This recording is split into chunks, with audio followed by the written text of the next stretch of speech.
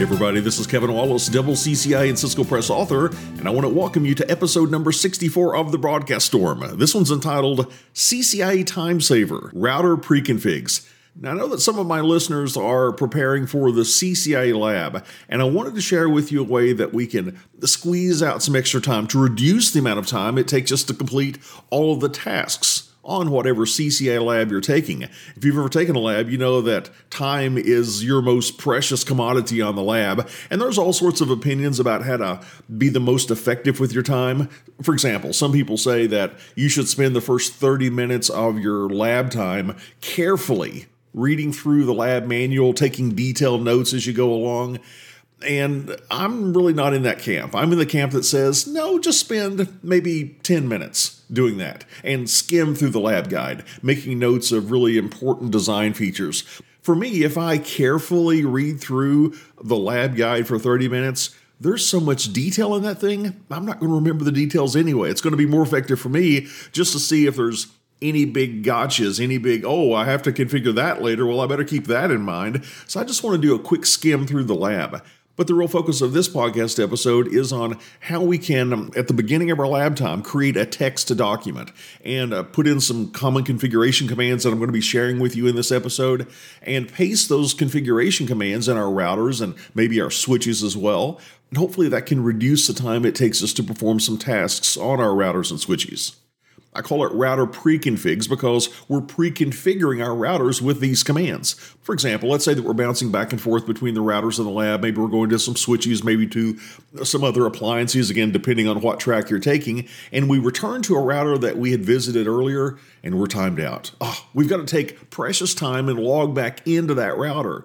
Instead of doing that, I would prefer in the lab that I never got logged out. Now, this is certainly not a best practice recommendation for the real world. For security purposes, it's good to time out after a time. But on the lab, I don't want to time out. So what I like to do is to go into my console line and my VTY lines and give the command exec-timeout space 0. That says timeout after 0 minutes and 0 seconds. But don't worry, that does not immediately time you out. Cisco iOS interprets that command as meaning never time me out.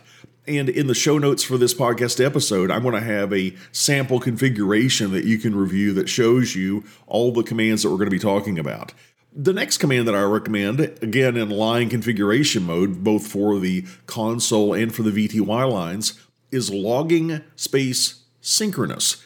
And what the logging synchronous command can help us with is, let's say we're in the midst of typing in a bunch of commands, and when we're sort of in the middle of one of those commands, Cisco iOS feels the need to pop up a syslog message on the screen to say, hey, we've got an adjacency, or this interface went down or came back up. When that happens and we're in the midst of typing this command, it can make it sort of unreadable to us. The first part of our command is now several lines up on our terminal. We've got the syslog message, and now we're left to type what we think is remaining in the command.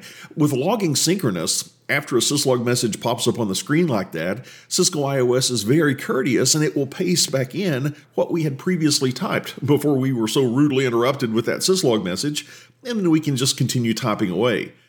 Getting out of line configuration mode for our next command, I like to use the no space IP space domain-lookup command. This is going to prevent Cisco iOS from interpreting something that we mistype. We think we're typing in a Cisco iOS command, but we misspell it. We just have a typo. Well, what Cisco iOS might do is think, they're trying to reach a host by its DNS name. Let me go out and query for a few seconds a DNS server for this DNS name. And it can take several seconds to come back. I've already wasted enough time by mistyping something and having to correct it. I certainly don't want to compound that by adding about 10 seconds worth of lookup time that's going to do absolutely nothing for me. So by entering the no IP domain-lookup command, it says, don't try to resolve any sort of a string that I type in that you think might be a host. Don't try to resolve that to an IP address. The next command I like to use, and you can use a series of these commands if you want to on your lab, depending on what commands you regularly enter, I like to use the alias exec command. Let's say that there's one command or two commands or three commands that we regularly type out, and they're fairly lengthy commands. For example, I might commonly say show, run, pipe to section router if I want to see all my router configurations. Or another command I enter very often is show IP interface brief. And even though those aren't examples of really long commands, those are just the first couple that came to mind. What we can do is come up with our own command, our own alias to represent those longer commands, maybe a couple of characters, maybe 3 characters.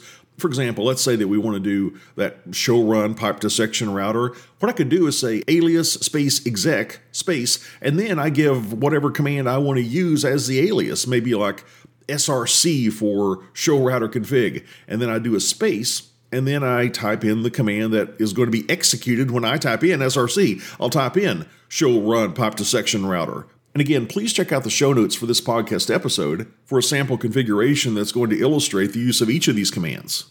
And on that note, we'll wrap up this episode of the Broadcast Storm. And by the way, if you haven't checked out my free series on SDN, software-defined networking, be sure to visit kwtrain.com/SDN to get a series of free videos that introduce you to the basics of software-defined networking. Thanks again for listening, and I'll see you on the next episode of the Broadcast Storm.